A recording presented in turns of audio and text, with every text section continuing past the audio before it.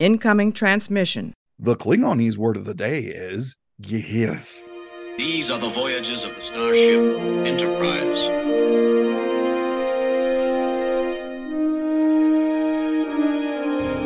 So, this is a huge victory for the good guys. Scotty, beam me up. Resistance is futile. Live long and prosper. To boldly go where no man has gone before.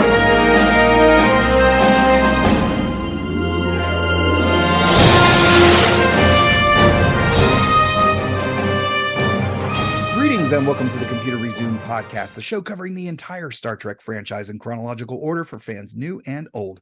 I'm your host, writer-comedian Mr. Todd A. Davis. But today, we'll be chatting with the creator and producer of a new podcast, The Novelizers with Andy Richter, where comedy writers novelize popular movies and then have them read by a rotating cast of celebrities.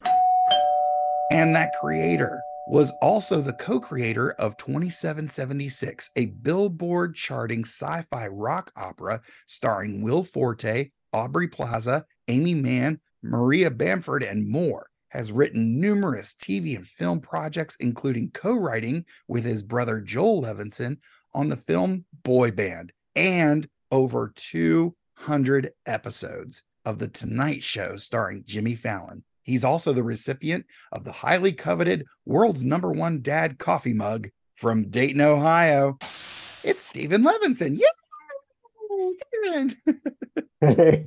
How you doing, man? Good. I'm just honored for the Kermit hands. Hey, I try to really roll out the red carpet as much as I can for folks. So I got to say right off the bat, that world's #1 dad coffee mug, I stumbled across that on your LinkedIn, and I was like, I can't not put that in his intro. I hope you're okay with that. I am, but it is a lie. My kids have not actually bought me that mug. I'm just putting it out there and hope that they'll take the hint. Damn it, Stephen. We One day present nothing but the truth here on the Computer Resume podcast. How dare you, sir? One day I'll meet the world's #1 dad and I will steal his coffee mug. Nice. Now, the one other thing before we get too much further is I got a bone to pick with you. Okay, let's do it. During our very first conversation, you sort of glossed over the fact of like, oh yeah, I wrote for the Tonight Show. And then I was like, oh, okay, well, let's see, pull it up. 217 episodes. Is that true? Is that according to IMDb. Yeah, so, no, it doesn't lie. Yeah, of course. It's all a blur. Yeah. Oh man, but yeah, this is incredible. As a comedian myself, Johnny's not waving people over to the couch anymore, but like the Tonight Show is still considered like the gold standard. It is a big red letter achievement for most working comedians. Yeah. I did like as a young kid, some of my first comedy memories were like watching Carson at my grandma's house when I was allowed to stay up that late. Yes. So like being able to write jokes for the Tonight Show was fun. Yeah. And you've got a bunch of them on your website, and I went through, and it's been a while for me. They're all dated now. Those have like the lifespan of a banana. Well, yeah, that's something I wanted to talk to you about. I mean, we're kind of getting right into the thick of it here right off the bat. But one of the things that I've been discussing with my co-hosts of Cinema Shock over on that show is the idea of comedy having a short shelf life. But then there's other comedy that seems timeless. Any thoughts about the short shelf life of comedy versus comedy that stands the test of time? I was there for like 2.5 years, and I was like, not recently, but I don't know. I was like trying to put up like a best of kind of jokes things, and I'm like, that's a Trump joke, that's dated, that's dated. There's not that much. Like only the silly weird ones actually like have any kind of lifespan. Yeah, but, I was just gonna say, I feel like the more specific you get is where you get into that short shelf life. If you're talking politics, elected officials come and go, so there's I was a monologue writer, so it was like literally the next day the joke probably would have holdover jokes from one day probably would not last 2 days later. So Right. But then there's other stuff that, miscommunications between friends or, stuff between Shakespeare, Shakespeare. Yeah. it can last. Yeah, we weren't writing Shakespeare on that show. Right. Yeah. But, I think it's important for people to see, like, in terms of Star Trek, how this stuff still works after, I mean, we're pushing 60 years here. And some of those TOS episodes watch just as well today, sometimes even better today than they did in the 1960s. It was a very forward looking show, wasn't it? Yeah, absolutely. Yeah. Absolutely. Well, thank you so much for carving out the time. Let's jump into a little bit of get to know you here. Right off the bat, on a scale of 1 to 2, how hilarious is most of the writing on Star Trek? I'm going to say it's a 0.5. I'm a fan, not where I go for laughs. That's fair.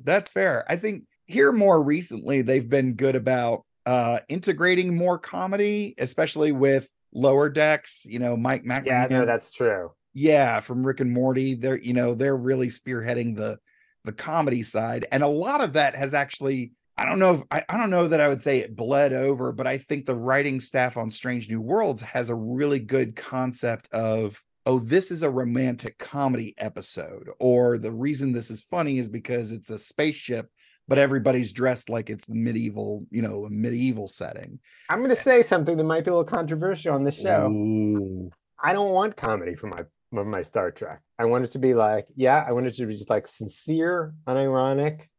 When they even the films they went to, they would go to LA, Spock with the hat and maybe I can make jokes about Star Trek, but Star Trek can't make jokes about Star Trek. So that's just me. I'm sure Lower Decks is doing some hilarious stuff, but it's not. I'll go other places for my comedy. Yeah, they're making jokes that are very inside baseball, as it were. Yeah. Very much like, I mean, they're having to walk that very fine line of like, hey, anybody watching this will find this funny, juxtaposed with like hardcore trekkers are really going to find this funny. Let me make the jokes for the hardcore trekkers.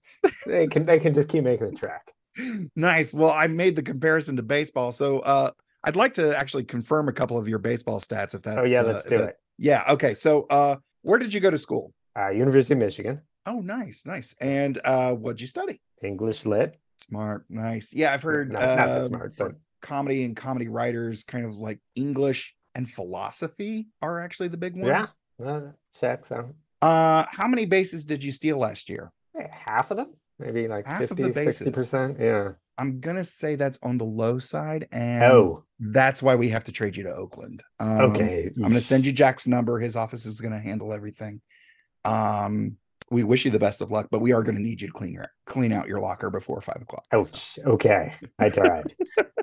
All right. So, we've already talked about a couple of your credits here, but I want to get into that very first thing, that foot in the door credit that, really set you off and really kind of got you, in the industry, hitting the ground running. What is that first or that early credit? What is that? Okay, I didn't hit the ground running. No? I will tell you my first credit. It was a show it was this weirdest show you've never heard of called it's called Good Morning Today. And you're a bit of a nerd like myself, right? Yeah. Let's see if even you can handle the concept for this show. It was a morning show. Okay. Set in an alternate universe, very much like our own, but with some strange differences. It was filmed on the Jim Henson lot in LA. And the hosts were all computer rendered live puppets, which I can tell you about if you're interested in. But the guests were all real people playing an alternate reality version of themselves. To be honest, I'm in. Like, I know, right? Sounds like how was that show not a hit? How would that show get canceled after probably the first episode? But it did. Really, after the first episode? I think the network. So the story with that show is that there was a brand new network called Fusion, which is, may it rest in peace, Fusion Network. And they had this big coup. They managed to get the head writer of The Daily Show on board to make some shows for them, 2 shows for them. they were like, do whatever you want. And he was like, whoa, whatever I want. Okay. I would like to make an alternate reality new show, morning show set in an alternate universe with puppets. And yeah. It So sounds like it's got a little bit of I mean, you can obviously go see tell where me what show that's like. Go ahead. yeah, Oh, yeah. it's that. Yeah. I mean, the Daily Show influence is obvious, but it The kind of Daily Show. sounds a little bit like Space Ghost Coast to Coast, if you recall. Yeah, there was some I would say there was some Space Ghost influence. Nice. Yeah, it was maybe I don't so I'll give you an example. Like we had Weird Al as a guest. Oh. Amazing childhood, he's one of my people who got me into comedy. Course. So he played this like super serious version of himself, but he recorded all the same songs in that world. But he was like, if you smiled, he would like stop because he was offended. So it was a fun. If you, I don't think you can find it on the internet anymore. But I would Challenge accepted. Yeah, but it was like a dream job. I was like, I was kind of a late bloomer comedy writing wise.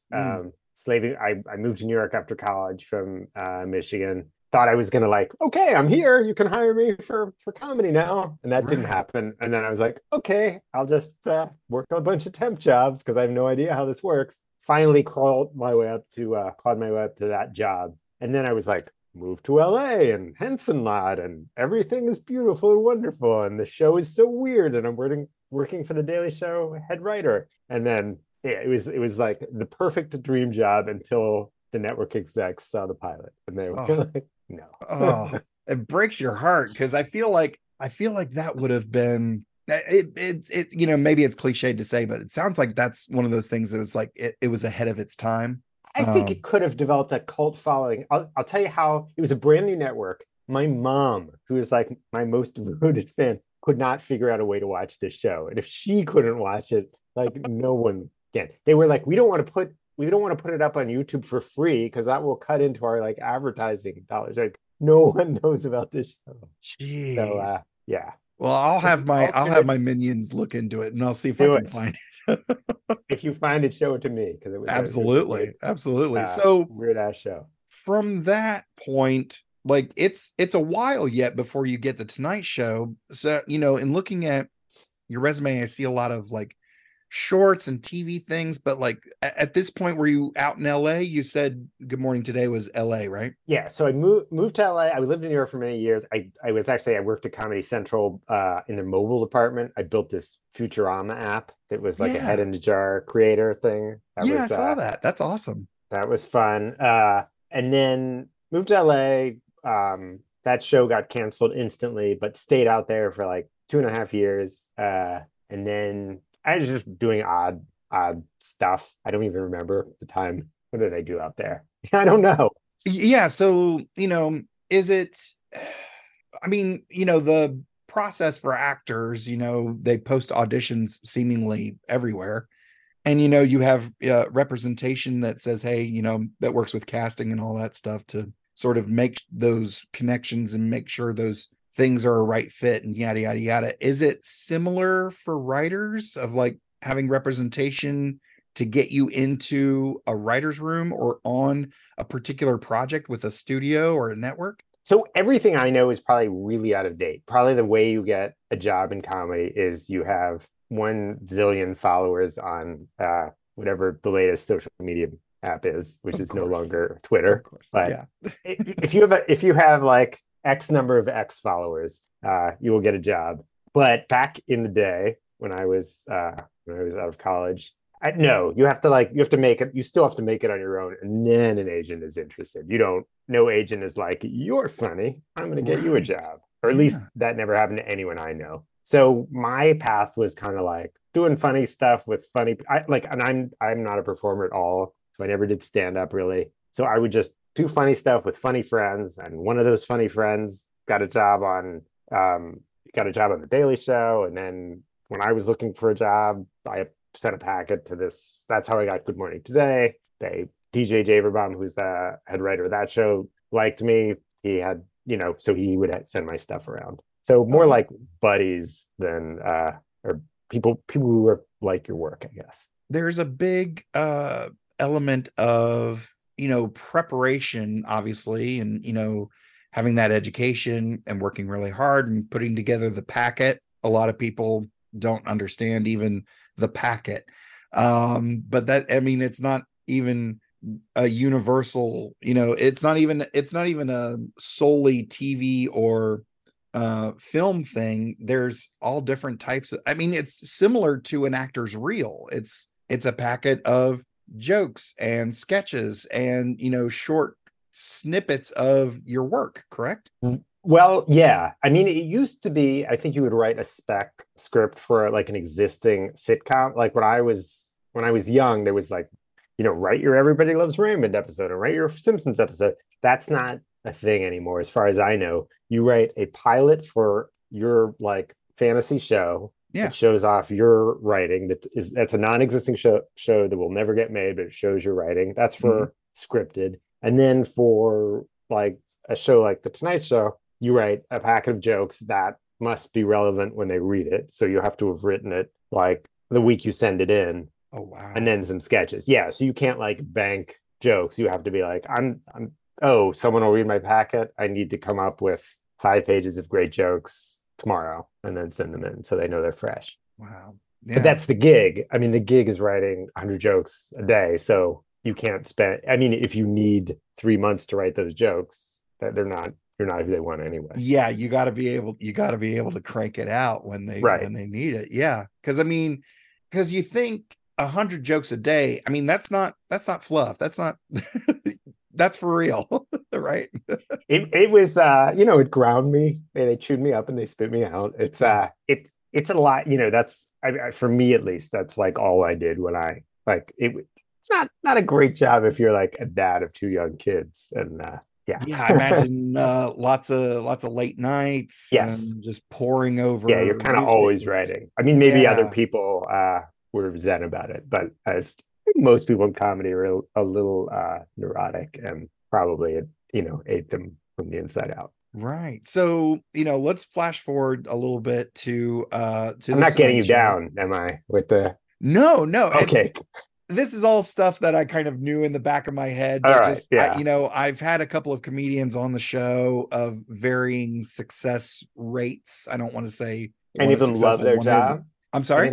Any of them cheerful people who love their work. Wake up every day and they're like, I'm gonna write some jokes today. I went to a doctor's appointment. Meadow. Yeah, I went to a doctor's appointment recently, and they were like, are you experiencing this, that, and the other thing? And they go, any depression? I said, well, I'm a comedian. They go, oh, so no. And I was like, so yes. That's not and then the must be laughing all the time. Right. The nurse slowly turned and looked at me, and I was just like, go ahead and ask the next question. She goes, are you suicidal? I was like, not currently. Yeah. But yeah, so the process for getting hired, you work the packet. And then, it was a big deal, Fallon bringing the Tonight Show from LA, taking over after Jay and bringing it back to New York. And then, I imagine a lot of, or at least some of the crew and staff were brought over from his stint at late night. But, with that in mind, like, what was it like sending that packet and then getting the call or getting the email for the Tonight Show? Like I said, I watched the Tonight Show with my grandma as a kid. It was like I'd been in LA. It had been a while since I worked. Honestly, I'd like sent some packets to other shows. I got to the last round of Kimmel, but then I didn't get that, and I was like, I was honestly like, I'm going to give up very shortly because a second kid was born. Like a second kid was born. Honestly, like a week before I got the Tonight Show gig. Oh, wow. So it was like Jeez. Right at the wire. It was like, my wife is like, we don't have to move to New York now, do we? I'm like, right now. Sorry. Right now. Yeah. It's the middle of winter. We're in LA. She just had a second kid. What was the question? Just the that initial putting in the packet, getting the call, like what was it, you got your box of your desk stuff under your arm and, the elevator doors of 30 Rock open and you walk into that floor with that studio. Yeah, no, it was yeah, I mean, it was honestly, it was kind of a dream come true. I was a big Letterman fan, and I'd seen him one of the things that made me want to write comedy for a living was when I was a kid, I went to New York. Grew up in Ohio, went to New York, saw an episode of Letterman taping at 30 Rock, and I was like, I don't want to be in the audience. I want to be on the other side making this show. This is so cool. Yeah. So like to what to write jokes at 30 Rock was it was a dream come true. Nice. I rode that high for maybe 30, 45 minutes, and then I was like terrified I wouldn't get a joke on the air.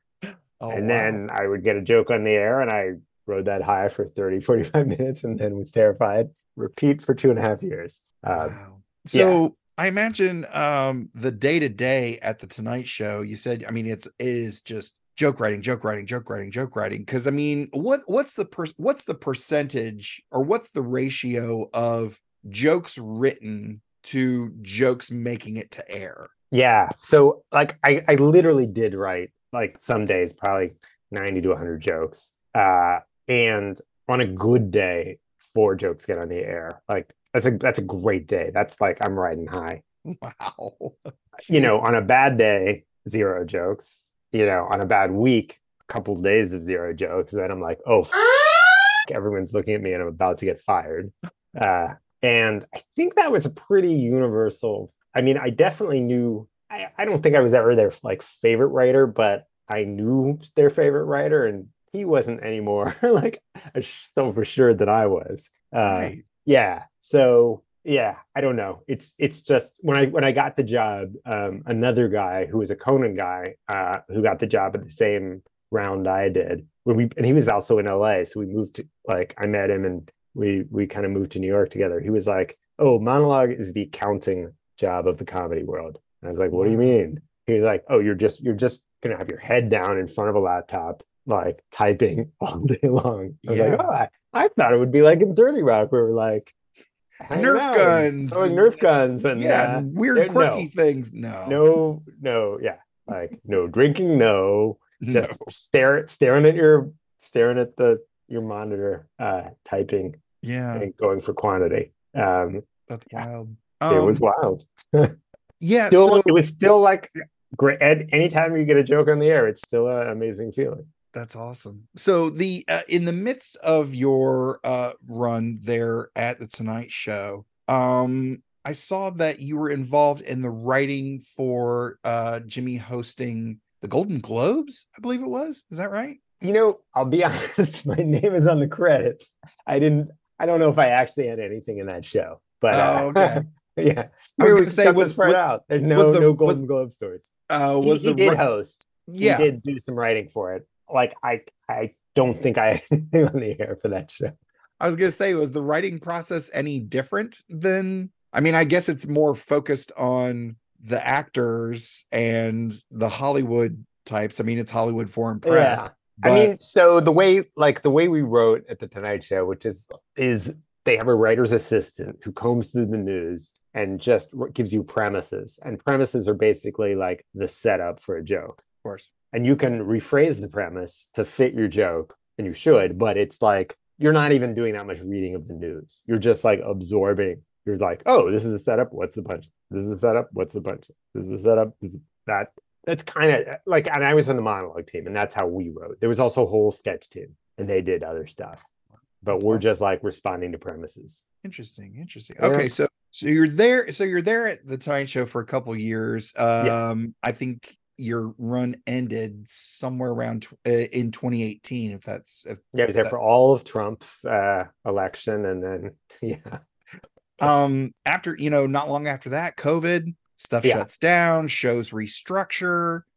You make the move to Ohio. I do. So where did the novelizers come from? What made you say, I know, a podcast? Like, how did that happen? Yeah. So it's a long story. It may be boring. So I'm going to let you give me a signal if we get to a boring part of this story.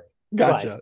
I've always thought so first of all, do you know what a novelization is? Some people don't. I've got a shelf full of Star Trek novelizations. All right, I'm sure you do. before back in the day, before you could like watch anything on YouTube or Netflix or whatever, you would go to the theater and you would see Indiana Jones or the first Star Wars film, and then you want to relive the magic, but you're not going to see it in the theater more than twice. How do you do it? You buy this pulpy book that like sometimes hack writer is paid to just like take the movie, put it into a pulpy book that we can sell, and then fans can like relive the movie. It kind of, as far as I know, they kind of died out with the invention of VHS and DVDs. Yeah. Yeah. Unfortunately, novelizations are a thing of a bygone era, unfortunately. Right. Yeah. And they were never afforded that much respect. But so my original idea was like, what if there was a novelization of a bad movie that's way better than the movie itself? What if you have like, I don't know, Weekend at Bernie's 2, but you get like an amazing postmodern writer to just like give it all this meaning and depth. I always thought that would be a great idea, but I am not a good writer, so I didn't have the chops to actually do this. So I had it in the back of my mind, and then during the pandemic, so did you pod with anyone during the pandemic? I don't know. My show got started about 2 years ago, so it was No, not definitely podcast, but like the pod where you were like only seeing a few. So you know that like you only yeah. So it hit. I was in New York. It hit New York really hard. There were like sirens. In case you forgot about it, there were always sirens like outside the window. So families were like, okay, we've got kids, you've got kids, we're only going to hang out with you for as long as, maybe for eternity. I don't know. So we actually potted with, do you know the book Station 11? You heard of it? It became an HBO show. It's a post-apocalyptic sounds familiar. Yeah. book written by a fabulous writer. We potted with her family. So I was like, hey, while we're potting together, how about this novelization idea? Why don't you take, and then, so the idea was still then, why don't we take this campy movie and have great writers each write a chapter. And she was actually game, but we didn't really get any other fabulous National Book Award winning writers on board at that point. It was a little bit of a stretch. So fast forward to, I moved to Ohio, and I'm like every Tuesday. So my Star Trek connection, this is a long and winding story. No, this is great. But my Star Trek connection is in college. I was the editor of the College Humor magazine with a bunch of super funny people. And we would all watch The Next Generation together. And we would just like sit, watch Next Generation, and make jokes. And that was like a weekly routine. Nice. And we all lost touch because those were college buddies. And then when Picard came on, we were like, hey, we should reunite the band and watch Picard all together over Zoom, this new application called Zoom, and we'll make jokes about it and just pretend like we're still in college. So we started doing that. Then the pandemic hit, and then we're like, well, this is our social life now. So we just kept doing that. So every Tuesday night, and we still do it, I just talked to my old College Humor magazine buddies. Then we had the idea like, oh, we used to write jokes together. We should write jokes again. Why don't we do some kind of story tag where I write a chapter, and then you write a chapter, and you write a chapter. And then I'm like, the novelization idea.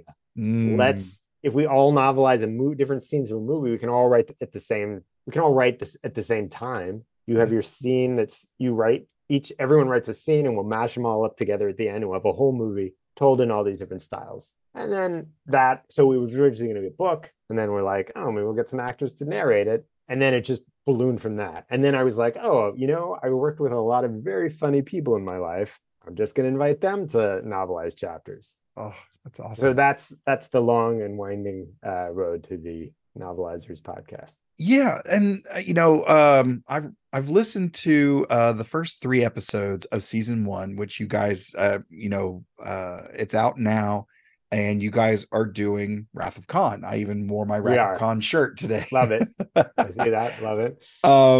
So what made what's the criteria for choosing a film for novelizers? In other words, why Wrath of Khan? Why is that one the first one? You know what? We batted around a bunch of ideas, and then one of my friends was like, Khan, and it was like everyone was like instantly like, oh, that's definitely the movie. Wow.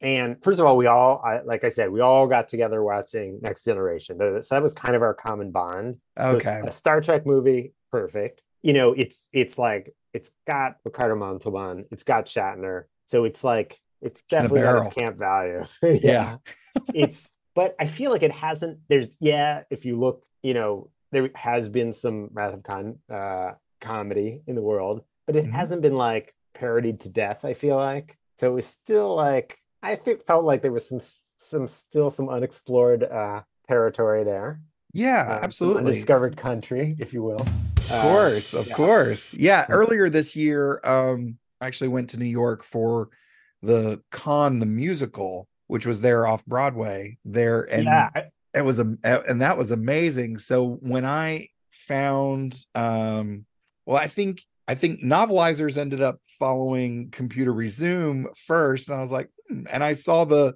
logo and I saw the promotional image, which are wonderfully done, by the way, of some folks in Starfleet uniform. I was like, okay, what is this? And then see, like, with Andy Richter and all these amazing writers, David Goodman, who wrote on yeah, Enterprise, yeah. Trauma, and a bunch of stuff. Like, and then you've got Andy Richter's the host, and you've got Christina Chong, John Benjamin, Felicia Day. Like, the list goes on and on of, like, this is amazing. So, like, you've got the writers and you've got the film and you've got a plan, but how did like Andy Richter and the rest of the cast come into Can we play? get them? Yeah. Yeah. So I don't want to give away too many of my secrets, That's but fine. my main secret is just like asking them and then being shocked when people say yes. My other secret is that my co-creator of the podcast, one of my co-creators, so we have a bunch of people help out.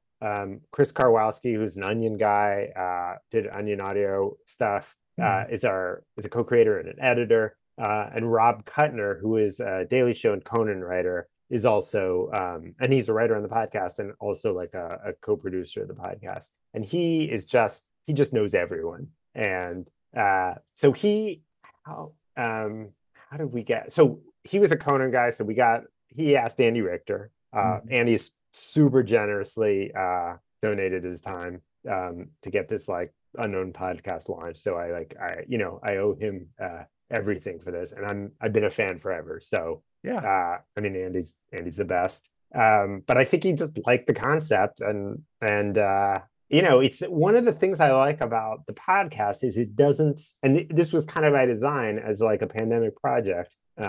It doesn't ask too much of any one person. I mean, Yeah. besides our editor, besides me, besides a few other people, it like, if you want to if you're a comedy writer and you want to novelize a chapter, you don't have to come up with anything from scratch. You just like, here's your scene, just add jokes. You don't have to you don't have to create characters or do plot. All you have to do is do jokes, and comedy writers love writing jokes. Oh yeah. If you're an actor, you just like it's 4 pages of prose. You just got to read it and bring your A game. And Yeah. that's everyone has a mic these days. So but I'm when J.K. Simmons says yes, I'm like, why did he say yes? That's amazing. Ira Glass read my chapter, and I'm like a big This American Life fan. It's like, that's his voice and my jokes. It's Yeah. still like totally thrilling. Yeah, it's amazing because one of the things, and again, I'm only 3 episodes in, but the style of writing really comes to the surface very quickly, because I was like,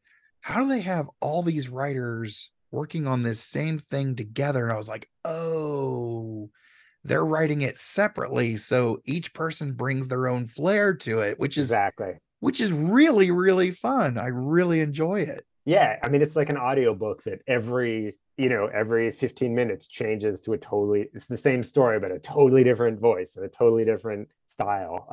Yeah, I think that keeps it interesting. And I mean, there's a musical episode. There's like episode from the perspective of Scotty that like turns into Train Spotting, and we get this great Scottish comedian to narrate it. And it's I mean, it's just great. I love what some of the writers have come up with. So one of the things about novelizers specifically I wanted to ask about, because I was surprised when I started when I started listening to the first episode, was the middle segment where Yeah. you've got Kev the intern Right. interviewing someone who worked on the film, and obviously it's not someone who worked on the film, but Yes. I didn't actually. sorry, ripping the curtains down. Yeah. No, but I didn't actually. Like how did that segment, because I mean the novelizers as a concept is pretty concrete, like, and this is a in the same vein, but next to it, like how did that come to be? Yeah. So I'll tell you, so originally it was going to be one chapter per episode. Mm-hmm. And then someone who knows a lot more about podcasts than I do was like, you can't have 10-minute episodes. It's just way too short. And that's what the chapters were timing out to. So I was like, okay, well, we'll put 2 episodes together. Still wasn't doing it. 3, if we put 3 episodes together, 3 chapters together, we're kind of like burning through everything too fast. So we needed something to space it out a little bit. And we were like, should we write comedy sketches between between chapters? But we're kind of, and then I Kevin Carter, who is a friend of mine, he runs the improv school and studio here in Dayton, Ohio, where I live. Mm-hmm. And he was like, we had lunch, and I was like, I'm doing this podcast. I'd love to get you in. And then we just came up with the idea of interviewing people. And I know a lot of like improv comics too. And I'm like, here's a great, everything else is like so scripted. It's nice to have this very loose section. And it's, we got, Matt Walsh from UCB and Will Hines, and we have some super, super funny people join for the interview section. It's a lot of people, it's their favorite part of the podcast. Yeah, it's an interesting break between the chapters, because the first interview, I believe, is the ear slug wrangler. Yeah. And I think the second one is William Shatner's body double. And from there, and it just gets better and better from there. And I'm having an absolute blast with it.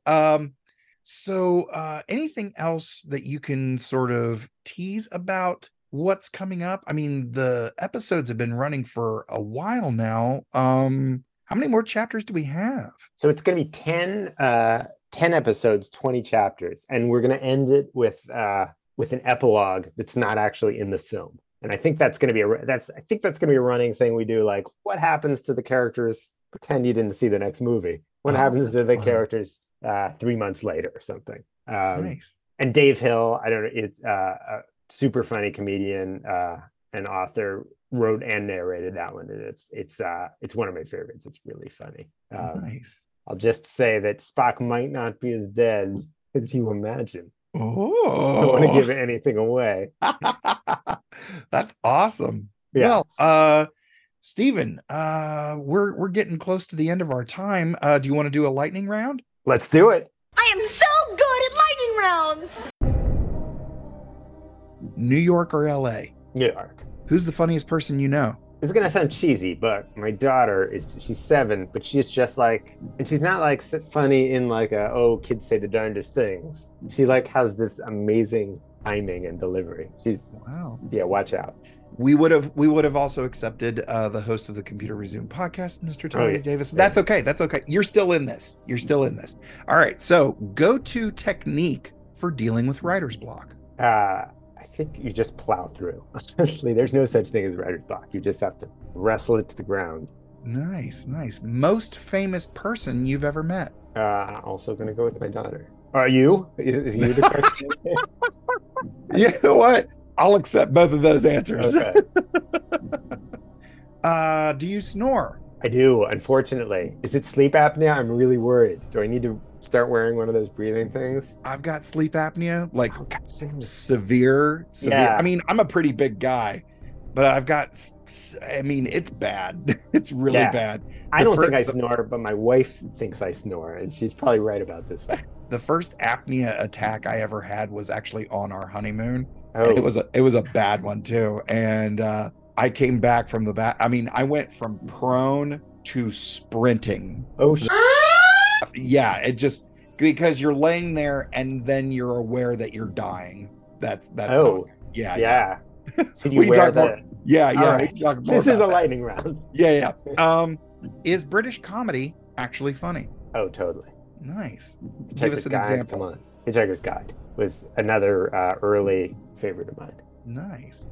Will you endorse my skills on LinkedIn?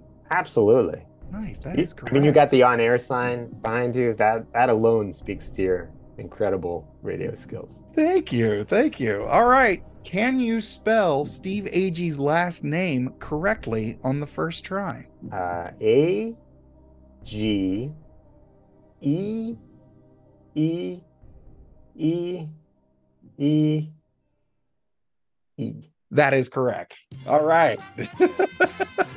That's how you do a lightning round, folks.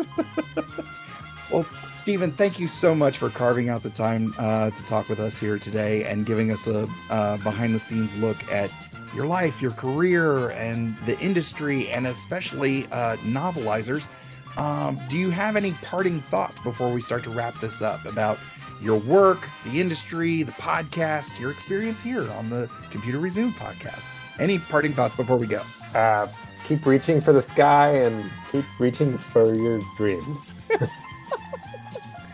All right. Well, one more time, tell the audience a little bit about Novelizers and where they can find it online. Yeah, the Novelizers with Andy Richter is available wherever you get your podcasts.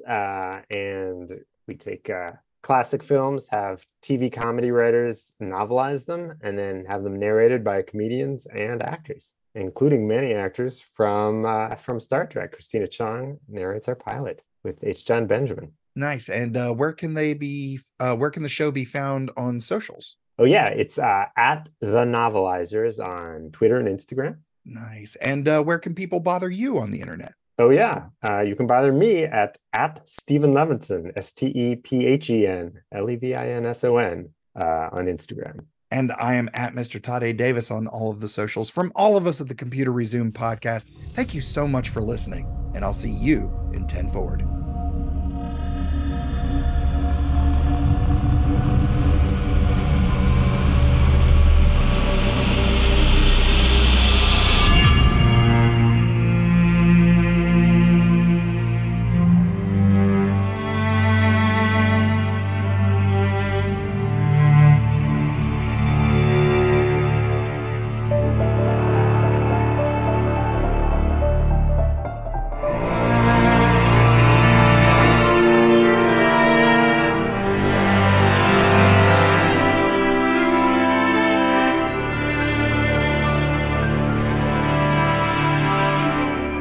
Support us on Patreon and like, rate, review, and share on all your favorite platforms. Feel free to send us your subspace transmissions to computerresumepodcast@gmail.com or at Computer Resume on Facebook, Twitter, Instagram, and TikTok. The Computer Resume podcast was created and produced by Mr. Todd A. Davis. Our logo was designed by Will Martin and Justin Bishop. The opening theme was produced by Justin Bishop, and our outro music was provided with permission by Dronode. Additional music was provided by Mr. Todd A. Davis and Gary Horn, and the voice of Computer Resume podcast and executive producer, me, Kat Davis. # LLAP. We'll see you next time. Going through a Star Trek. We're doing Star Trek stuff in space. We probably got some phasers and shuttle pods, and we're gonna find a brand new race. How's that for a slice of fried gold?